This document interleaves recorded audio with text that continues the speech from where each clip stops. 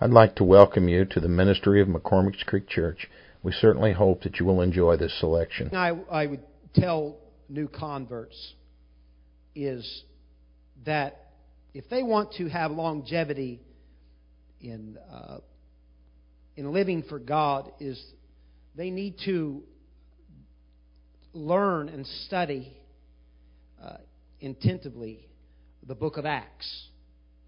The book of Acts is it is the doctrine in which our foundation is built on, and it's just a very, very vital book that we learn and understand for salvation issues, obviously, but to know the heart and the mind of the great men of God that have went on before us and inspired Word of God.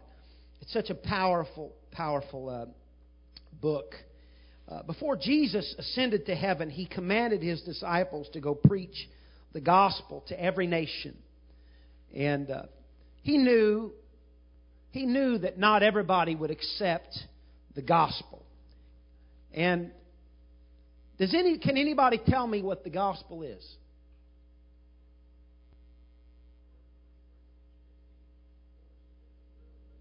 The death, burial, and resurrection. The gospel is the good news, which is the death, burial, and resurrection.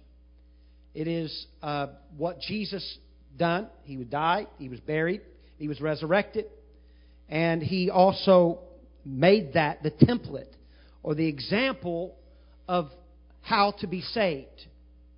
Death, burial, and resurrection. Repentance repentance represents death, dying out to yourself, not wanting to be the man or woman that you once were, turning away from your ways. Everybody has to die. In order to live, you have to die. And that was the first step, death, repentance. And then there was a burial, and he was buried in a tomb, and that's what baptism represents. It's not the water that makes you clean. You can go to the ugliest mud hole and get baptized, and if you're baptized the right way, the only way, which is in Jesus' name, can I get an amen? There's no other way to be baptized. Any other way that you get baptized, you're just taking a swim. And that old muddy water, because of the obedience to the Word of God, that's what empowers you. That is what causes your sins to be washed away. It's not the water. I've had a lot of people thinking that it's a certain kind of water. It's holy water. It's been blessed by a preacher. It's not that at all. It's through the obedience of the Word of God. And then the Holy Ghost is the resurrection power. The same Holy Ghost is the same power that raised Jesus from the dead. It's going to be the same power that's going to raise us up. And we have to have the Holy Ghost to activate that. Matthew 28 and 18, you do not have to stand. For those you just walked in a little bit ago, the New King James Version is what's on here, so I'm going to be reading it. Jesus came and spoke to them, saying, "All authority has been given to me in heaven and in earth," which is one of the most confusing scriptures to people, especially people that are Trinitarian. They believe that because Jesus was given power by another being, that's what they think, that Jesus was given power, so how can He be God in the flesh? And what they got to understand is that the flesh was begotten, and God invested all of His power inside of that being. He chose to put inside a woman called Mary a baby, and He chose to put Himself inside of that body. All His Spirit, which Jesus said, all authority has been given to me in heaven and in earth. Notice He said all. If God, and I'm not teaching a oneness lesson tonight, but I just want to point out, if Jesus had all authority And God, the Father, was separate from Jesus. If He gave all authority to the Son, then God would be powerless.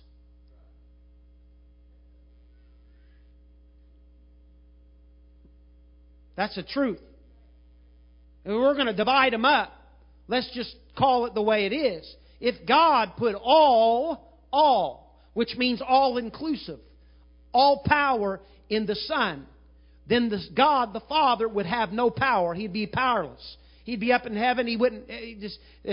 But we know that God manifested Himself in the flesh. He was seen of angels. So He said, "Go ye therefore and make disciples of all the nations, baptizing them in the name," say name, not titles, "of the Father and of the Son and the Holy Spirit." The Father is not a name. The Son is not a name. The Holy Ghost is not a name. But the name of Jesus is the name. Because He said in Acts 2 and 38, He said that we should be baptized in Jesus' name, which is the name of the Father and of the Son and the Holy Ghost, teaching them to observe all things that I have commanded you. And lo, I am with you always, even to the end of the age. Mark 16:15 through 18 says, "And He said unto them, Go into all the world and preach the gospel to every creature." Now, He knew that all men would not listen. But the gracious, justly God that we serve, He knows that every man deserves a chance for people to be saved. I've heard it before, and I've even may have thought about it. And forgive me, Brother Horton, I'm not knocking what you do, and it's admirable, going to these prisons, preaching the name of Jesus. I've heard men say it before, and I've even said it myself at certain times that, wow, why do we even do that? Because I don't see very many prisoners come out and go to church. It seems like they go right back into the same junk, that they were before. But the fact is that every man, regardless where they're from or what they've done, they all deserve to be told. And that's why Jesus commanded us to go tell every creature, preach the gospel. What's the gospel? Death, burial, and resurrection. That's how we can be saved. He who believes and is baptized will be saved. But he who does not believe will be condemned. And these signs will follow those who believe. In my name will they cast out demons. They will speak with new tongues. They will take up serpents. And if they drink anything deadly, it will by no means hurt them. That doesn't mean, kids, to go out and pick up rattlesnakes. I just want you to know that in case you 3 girls decided tomorrow to go out mushroom hunting and pick out a copperhead. Okay, it doesn't mean that. Don't look at our pastor. He would do that. Go pick up. But that's not what it meant. And it doesn't mean that we can go out and drink the Jim Jones Kool-Aid and be all right. It means if you accidentally done it, and they will recover. Luke 24 and 51 says, "Then He said unto them, These are the words which I spoke to you while I was still with you, that all things must be fulfilled, which are written in the law of the Moses and the prophets and the Psalms concerning me. And He opened their understanding, and they might comprehend the Scriptures. Then He said unto them, Thus it is written, and thus it is necessary for the Christ to suffer and to rise from the dead the third day, and that repentance and remission of sins should be preached in His name." That repentance should be preached in His name, not Father, Son, and Holy Ghost, but in the name of Jesus Christ, to all nations, beginning at Jerusalem. And you are witnesses of those things. Behold, I will send the promise of my Father upon you, but tarry in the city of Jerusalem until you are endued with the power from on high.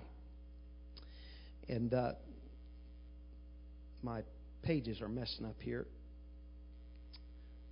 I may have to go back. Does anybody want to buy a tablet? Brother Davis has got one. Well, I may go back to paper. My wife will shoot me. So Jesus said unto them, John 20 and 21 through 23. So Jesus said unto them, Peace unto you, as the Father has sent me, I also send you. And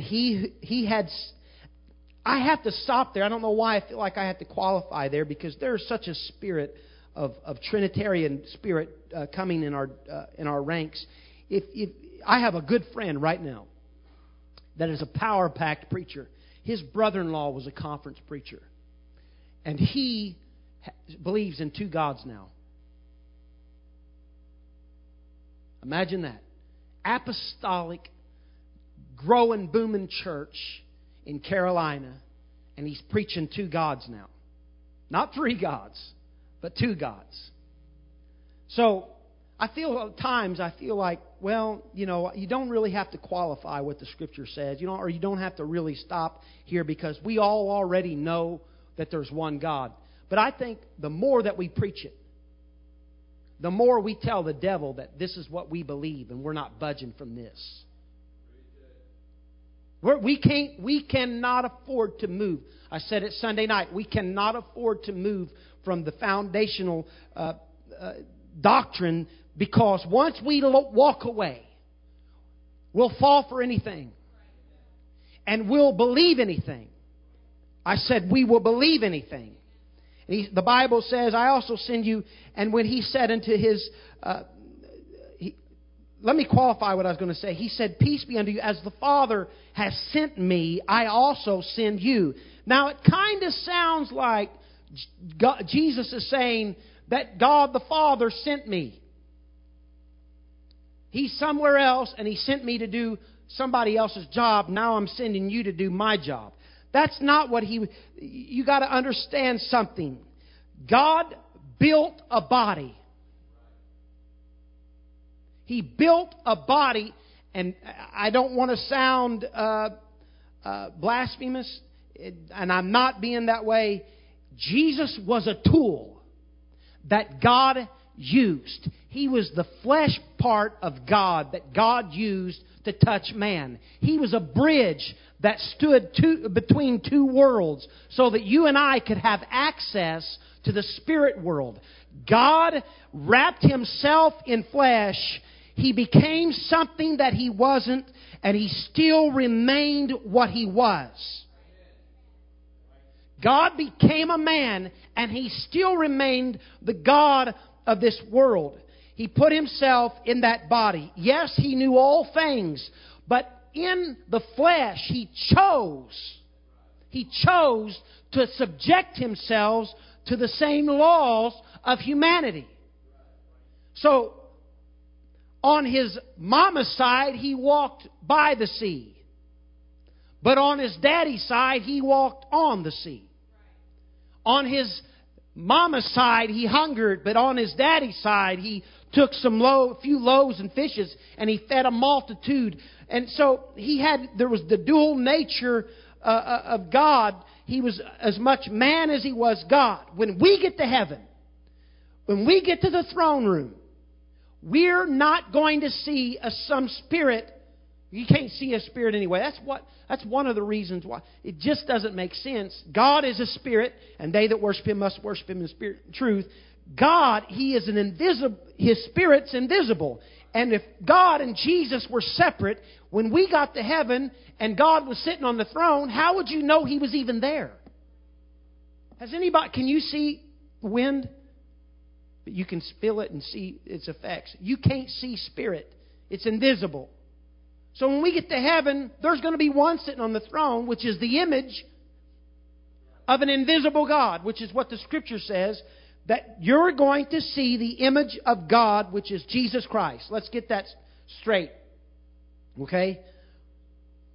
He said, if I forgive the sins of any, they are forgiven them. If you retain the sins of any, they are retained. Acts 1:4-8. And being assembled together with them, He commanded them not to depart from Jerusalem, but to wait for the promise of the Father, which He said, Ye have heard from me, for John truly baptized with water, but ye shall be baptized with the Holy Spirit not many days from now. Therefore, when they had come together, they asked Him, saying, Lord, will you at this time restore the kingdom to Israel? And He said unto them, It is not for you to know the times of the season which the Father has put in His own authority, but ye shall receive power when the I hate saying Holy Spirit.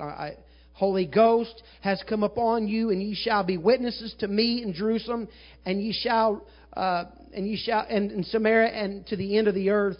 He said that you are going to receive my Comforter, my power, and you are going to be a witness to what you have seen in me. You are going to be a witness of the death, burial, and resurrection. He commanded us to build disciples, not saints. Saints sit on a pew. But disciples reproduce other disciples. He called us to preach the death, burial, and resurrection. He called us to be witnesses of Him. And as we examine the evidence, we will see that the disciples, they followed the instructions. And please understand that Jesus taught them for 3.5 years. They walked by His side. They slept by His side. It was incredible to be at His side. They watched Him walk on water. Can you imagine that? Could you imagine Him walking up to a tomb and calling out a dead guy that had been dead for 4 days and by now stinks? Could you imagine that? I want you to picture that. He goes to a funeral.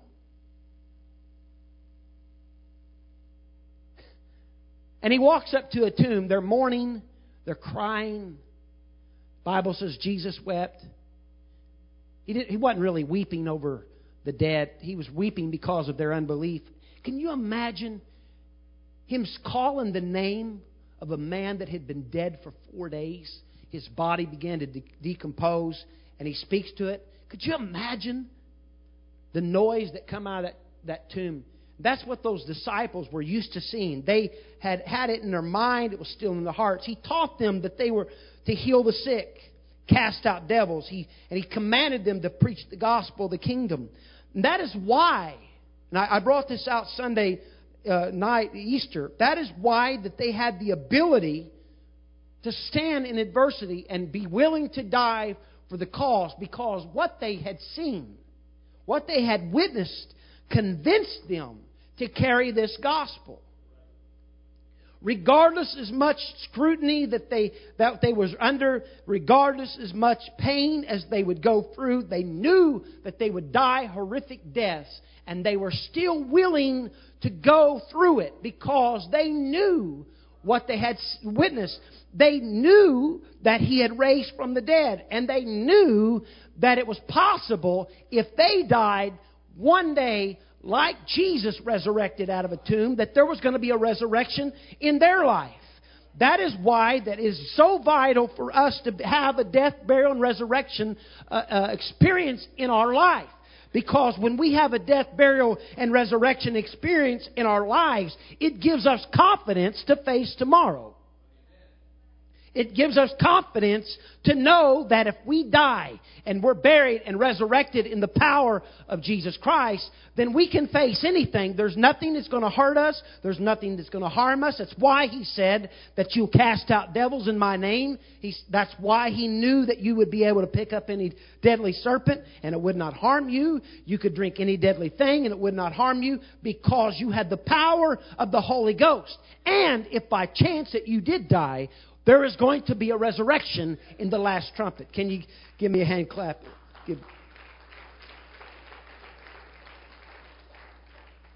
I didn't really mean me a hand clap.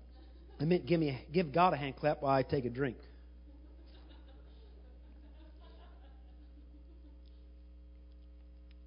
I'm going to give you a little secret about preachers. A lot of times people do that because they either lose their place or they want a drink of water. You didn't know that, did you? Can you give the Lord a hand clap?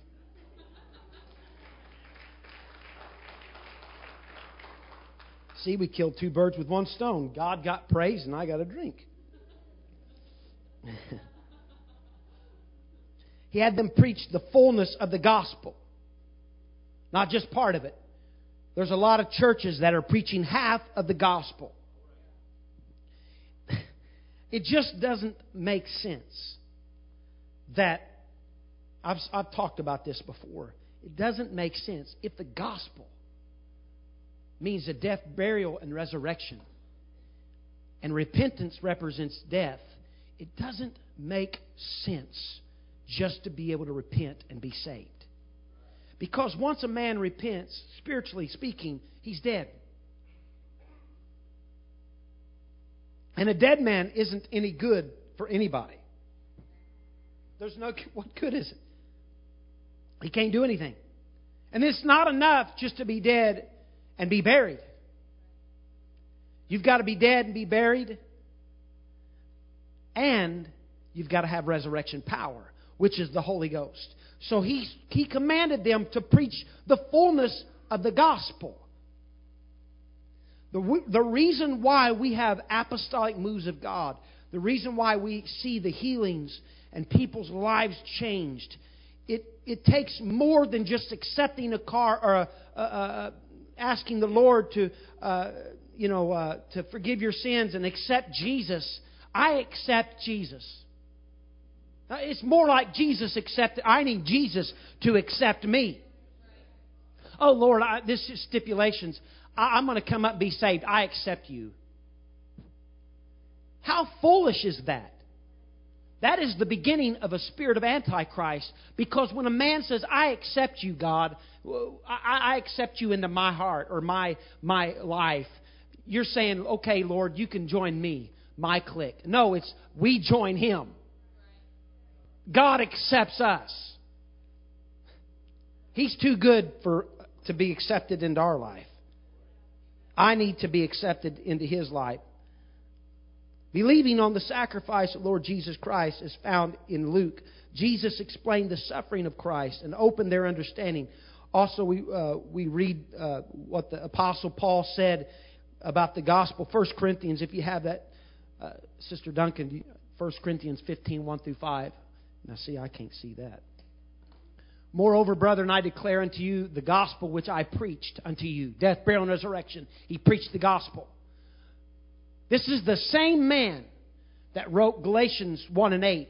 Though ye or an angel preach any other doctrine, gospel, than what I preach to you, let him be cursed. Notice in that scripture in Galatians 1 and 8, he didn't just mention a man. He said if an angel, he wasn't talking about a devil. If an angel would come to you, an angel of the Lord come to you, and said any other gospel than what we preached in this book, let him be damned. But don't you believe it and be damned along with them. He was talking about how important it was to preach the gospel. I can't help what Grandma and Grandpa believed. Hey, I have a grandmother that did not believe in the full gospel. She believed that you could be baptized in the name of the Father, Son, and Holy Ghost. And I don't know how much understanding she had. And you know what? If she makes it to the other side and God says, okay, I'll accept her. I don't know if He did or not. But all I know is the Bible says, to whom much is given, much is required. And if you understand something, if you see truth, you're bound by obeying that truth. I know that there's, and I could get out, going to get out on a limb here, but I know that there's people in the last 1,000 years that was on islands that has never seen or heard from Christian people, never heard the name of Jesus. I'm convinced of that. I know that there's been people. I don't know what happens to them, but all I know is that I'm not their judge, but God is my judge. And when I understand truth, and when I see the truth of the gospel, and if I do not obey it, I am going to reap big time. So, people that walk through these doors, you hear the gospel, you have no excuse.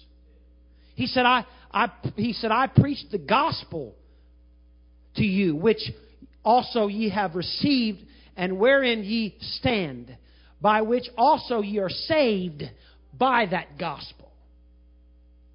You want to know how to be saved? Obey the gospel. Death, burial, and resurrection. There's no other way. If ye keep in my memory what I have preached unto you, unless ye have believed in vain. He knew that they would forget. He said, you got to remember it. For I delivered unto you first of all that which I also received, how that Christ died for our sins according to the Scriptures, and that He was buried and rose again, and on the third day according to the Scriptures, that He was seen. How do you pronounce that word? Cephas. I was getting ready to say it different, and I didn't want to look stupid. So that's why I asked you. You're a smart guy. Then unto the 12. Now, notice what he says. For I had delivered unto you first of all. The first thing that I gave to you is how Christ died. And he said He died, sins according to the Scripture, and that He was buried, and that He rose again. Right there is the gospel, death, burial, and resurrection. He said, I gave that to you first. And the reason He gave that first was because it was the most important thing in their life. He had them preach repentance and turn to Christ as the Savior. He had them baptize people in water to wash away their sins through the name of Jesus. And He told them that all people would receive the promise of the Father. The promise was the Holy Ghost. He told them to go to Jerusalem, and He said, until I send my Comforter. He said, until you're endued with power. Power for what? Power to overcome sin. That's what the Holy Ghost does. It helps us overcome sins. He told them to teach the new disciples that would believe in Him through their preaching to observe all that Jesus had taught them in Acts chapter 2. We read in the account of the apostles fulfilling the instructions as taught by the Lord Jesus. Death, burial, and resurrection. First, the apostles and the followers of Christ had to be endued with the power from on high. They needed to first receive the Holy Ghost. In Acts 2 and 1 through 4, the disciples and followers of Christ, there was around 120, were filled with the Holy Ghost and spoke with other tongues as the Spirit gave them the ability. It gave them the utterance. And when God baptized the followers of Christ with His Spirit, the Bible says that there was a sound from heaven as a rushing mighty wind and filled the house where they were sitting. And the Bible said in verse 6 that when this sound occurred, that the multitude came together after they came together, and the multitude was confused and amazed. According to history, at the time of the Feast of the Weeks, day of Pentecost, the population would triple due to the Jews coming from many nations around the world for the Holy Feast. In verses 7 through 11, the Jews, they begin to marvel and they begin to wonder at this phenomenon. They was blown away. They seen these men. They looked at them. They took an account of who they were. They said, aren't these all that speak in our language? Aren't these men Galileans? You know what they were really saying? Who are these educated country bumpkin? Who are these people from Greene County? I mean, I'm sorry. Did I say that? I'm just kidding, giving him a hard time. But he said, aren't these men who speak in our language Galileans? They were uneducated people. They were castaways. They were nobodies. Yet they were all speaking the wonderful works of God in their own language. They understood them, which was about 14 nations where they were born. Some people say that the tongues were given so that the followers of Christ can preach the gospel miraculously through the Spirit in the language that is unknown to them, which is absolutely crazy. There's some believe that they were speaking in tongues because I've had people tell me, you know, the Bible says that there shouldn't be more than 3 tongues interpretation given in a service. But we all know that that's when God is speaking to the body of Christ. But if that was the case, then there was 117 people that were out of line, because there was 120 people at one time begin to speak in another language. That was different tongues that these people were speaking. When you get the Holy Ghost, when you receive the Holy Ghost, you will speak in other tongues. A tongue that you will not understand. But they begin to wonder. They said, are these men drunk? These men are off their rocker. They begin to marvel. They was blown away. They thought, how in the world? Aren't these men unlearned? How are they speaking in our tongue? Peter stands up and he begins to preach the gospel to the Jews. They couldn't speak, I think, Aramaic, Hebrews, and possibly Greek. He does not preach to them in their own tongue, but he preaches them he doesn't preach to them in tongues. He preaches to them in their language. And in verse 12 through 18, while the people stand in amazement, they were perplexed. They were amazed, the Bible says, asking each one, what does this mean? Why are these men speaking in our language? And Peter stands up with the 11 apostles and he begins to preach a message. And he begins to pull out a scripture that was spoken by Joel about 400 years prior. Remember when Joel in 2:28, and he said, but this is that was spoken by the prophet Joel. And it shall come to pass in the last day, saith God, that I will pour out of my Spirit upon all flesh. Your sons and your daughters shall prophesy, your young men shall see visions, and your old men shall dream dreams. And on my men servants and on my maid servants I will pour out my Spirit. I'm reading the New King James Version. I'm wanting to quote the King James Version. It's really I never read the New King James Version. But these men began to marvel. They said, these men are all speaking in our language. How is that? What meaneth this? And what they were asking was, what does this mean that these men are speaking in our language? Because we know good and well these men are unlearned and they don't know our language. And that's what Peter spoke to them on the day of Pentecost. He said, this, what meaneth this? This is that the prophet Joel spoke about. That he would pour out his Spirit upon all flesh. This is His Spirit. This is the evidence of God's Spirit, the Holy Ghost. So when you see somebody speaking in tongues, it's the Holy Ghost that's given them the ability to do that.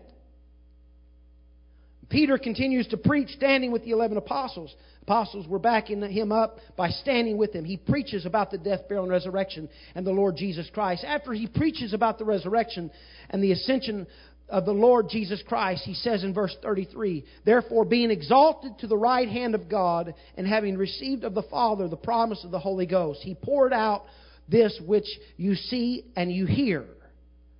And the Apostle Peter, standing with the 11 apostles, tells the people the answer to the 120 speaking in tongues.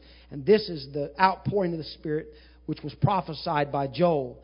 And in verse 33, Peter says by the Holy Ghost, in the reference of the 120 speaking in tongues, that this was the promise of the Father. He further preaches to the Jews that Jesus, whom they crucified, is the Savior, the one that they have been waiting for. Man, I bet that stumped them. I bet that cut them to the heart. To see this phenomenon, to see this Holy Ghost being poured out, and then a man standing up and saying, hey, this is the one that poured this out. This is the one that you crucified. They asked him. They asked the question to Peter and the rest of the apostles, men and brethren, what shall we do? What must we do to be saved? Fill out a card. Come to church on Easter and Christmas. Friend Lyle Brighton said he knew a guy that on Easter Sunday, he said he came. He said he had told the preacher, he said, well, I'll see you Christmas. And on Christmas Day, he walks up to the pastor and he says, well, I'll see you Easter. And you know what's funny? Some of these people believe that because, whether they come to church every now and then, once a month, once a year, two times a year, whatever, that they justify themselves. And that's the funny part. These men said, "What shall we do?" And this question doesn't line up with 95 or 98 point whatever % of the churches in the United States. Because if you ask people, "What must I do to be saved?" If you walked out on the street, I'm telling you, you go to people that believe in God, they'll tell you this: just believe. Most of them don't even believe that it's baptism, and a lot of people don't even believe that repentance anymore is essential to salvation. People take the path of least resistance. They think that the less that they have to do, the less responsibility they'll have in their life, and they won't be judged by it. But they asked him. They said, "What shall we do? What must we do to be saved?" And we know it. Then Peter said unto them, "Repent and be baptized, every one of you, in the name of Jesus Christ for the remissions of your sins."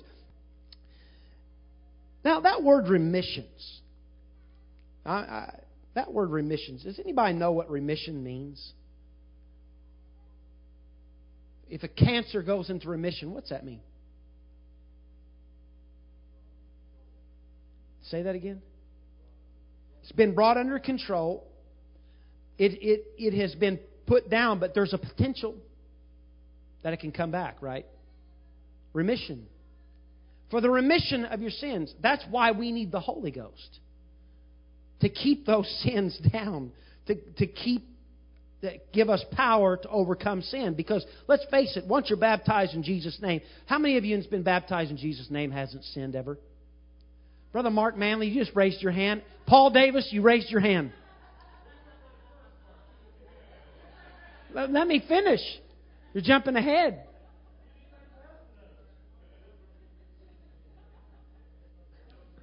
I got them, didn't I? I didn't even know I was going to get them. Repent, be baptized. He said, "Repent and let every one of them be baptized in the name of Jesus Christ for the remission of your sins. You shall receive to get the Holy Ghost, for the promises unto you and to your children and to them that are far off. Even as many as our Lord our God shall call." And with many other words, he testified and exhorted them, saying, "Be saved from this perverse generation." Then those were gladly received his word. They were baptized in the name of Jesus. And that day about 3,000 souls were added to them. Water baptism. They had to get baptized. There's a lot of scriptures in the Bible. And man, I am running out of time. Matthew 28:19 says, "Go ye therefore and baptize them in the name of the Father, Son, and Holy Ghost." I already touched on that. They went out and they baptized. They obeyed that scripture. You got to understand something. When Jesus was talking, he was in Matthew 28:19. He was talking to his disciples that understood what the name was. They knew who he was. So when he said, "Go baptize them in the name of the Father, Son, and the Holy Ghost," Peter, which was there that day when Jesus spoke that scripture, Matthew 28:19, he went out there and he spoke. He baptized them in the name of the Father, Son, and the Holy Ghost, which was the name of Jesus Christ. And that's the only way to be baptized, which is in the name of Jesus. He stood up and with the anointing of the power of the Holy Ghost, he commanded them to be baptized. It was not an option. It was not a suggestion to be baptized. It was a commandment. Some would say that it doesn't matter how you're baptized. In that case, it doesn't really matter. Just go get baptized in the name of Doug Sims. It's not going to help anybody, is it? It does matter how you're baptized. It's through the power of the name of Jesus. You ever notice that these people, these Trinitarians, man, they're so blinded because everything that they do they do in the name of Jesus Christ. You ever wondered about that? I mean, everything. They pray for people in Jesus' name. After every meal, I've sat down with Baptist folk and wonderful people, Methodist folk, wonderful people, Nazarene, Catholic folks, and I've never heard one of them people ever end a prayer in the name of the Father, the Son, and the Holy Ghost. Don't you think it's odd? I mean, they pray over everything in the name of Jesus. Except one thing. And it's because it's a tradition that has been passed down from the Catholic Church, and these churches still chase after that same tradition. And if you want a real, you don't have to even look at the Scripture. Go to the library and pick up a book and study the beginning of the Trinitarian doctrine. It began at 325 AD with the Catholic Church. And then start studying the churches that started breaking off of the Catholic Church. The Lutherans, Martin Luther, he broke off the Catholic Church. And one of the reasons was, he said, I don't believe that the Bible says, call no man father, but God, He's the only Father. So I'm going to pray to Him. And the Bible says that no man can forgive sins but God, the Father. He said, why do I need a pope or a priest to pray to? So I don't need you to ask for forgiveness. And the Pope, he was making all kinds of money, raking it in. And they started leaving. Start reading the Fox's Book of Martyrs. That's why they started killing Christians, because the Catholic Church started losing money. But on down through history, these churches kept breaking off of each other, and they started coming towards the truth more. But the one thing that they kept was the Father, Son, the Holy Ghost baptism. And I'm going to tell you something. It doesn't do any good. If the water doesn't wash away your sins, which it doesn't, water had nothing to do with it. And it's through obedience. Then if you're baptized in any other name than Jesus Christ, you're not obeying the Word. So which means that your sins are not in remission. Your sins are not washed away. And we better have that in our minds and in our hearts. Like I said, we can say, well, we already know that. We're apostolic. We should know that. There are apostolics that are falling daily. I'm telling you, I see it. Just makes me sick. Facebook, I see it over and over and over. And I got friends that are saying it doesn't really matter anymore. It does matter. It does matter. It does matter that we understand doctrine, because that's where we get our power at. That is where we get our anointing out, is the understanding of one God, who He is, what His name is. There's no other name given among men whereby we must be saved. Whatever you do in word and deed, do all in the name of the Lord Jesus Christ. The name of the Lord our God is a strong tower, and the righteous run unto and are saved. It's the name that saves.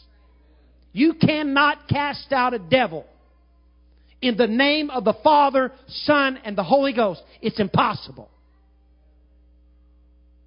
You can say whatever you want. They do it. People try to do it in every other name, but it cannot happen. And so I stand firm about the doctrine of the Apostolic Church. That's what saved me, and that's what's going to keep me saved. And that's the only thing that's going to help me make it to the end. And that's the same with all y'all. If you lay this thing down, you're not going to make it. Well, I know it's pretty harsh, but that's the truth. I want to make it. I don't want to die lost. I don't want to this New Age doctrine, the junk that we allow in the church. I'll tell you where it comes from. It comes because people first of all, they want to build bigger churches. And they want to accept everybody. And they feel, in order to accept everybody, we have to dumb down the doctrine and bring it down to where they're living, because we don't want to offend them. And that's how it starts. And I know this, that I've seen men that were drunks and alcoholics, that when they got baptized in Jesus' name, their lives changed. And that was the only reason, is because they understood the death, burial, and resurrection. They understood the power of salvation. Amen? Let's all stand. I've got more pages of notes, but running out of time, and I'm excited to know that we understand truth. I'm not saying we have it all together. I'm not saying we're perfect. But this is the true church. The church, I don't care what name's on the door or whatever. When you preach death, burial, and resurrection, then you're preaching the truth. And this is black and white. If you believe anything else, you're going to be sorry in the end. So I'm thankful for a pastor. I'm thankful for a pastor that's preached apostolic doctrine. I'm thankful for a father that made me memorize one God's scriptures. I'm thankful for that. And my kids believe that there's one God. And I love hearing these kids. I like to trump them up, try to mess them up in their theology. And Greg Sebastian's son, man, I get him going. Oh, Jamin. I'll say something a little bit off just to see what he says. Man, he sets me straight. One time I said something, I forget what it was, but it was something that was a little bit off. And it was about Santa Claus and God. I said, it's Christmas time. I said, Santa Claus is coming this year. And he goes, there's no Santa. And I said, there's not? I said, I seen him at the College Mall in Bloomington. And I said, also the Easter Bunny. I said, I seen him at the seen him at the mall. And I said, and the Tooth Fairy too. I said, when I lost a tooth when I was a kid, there was money underneath my pillow. He goes, Brother Heel, how dare you? He said, you're supposed to be an associate pastor of this church and preaching false doctrine. I love it. You ask any of these kids out here, 3, 4 years old, you ask them how many gods there are, and they'll say one. You go out on the street and ask people, and they're so confused, they don't even know. The faith of a child, they know that there's one God. Amen? Let's all give the Lord a hand clap of praise. In Jesus' name. Be blessed in Jesus' name. Be safe. Shake someone's hand. And you're dismissed in Jesus' name.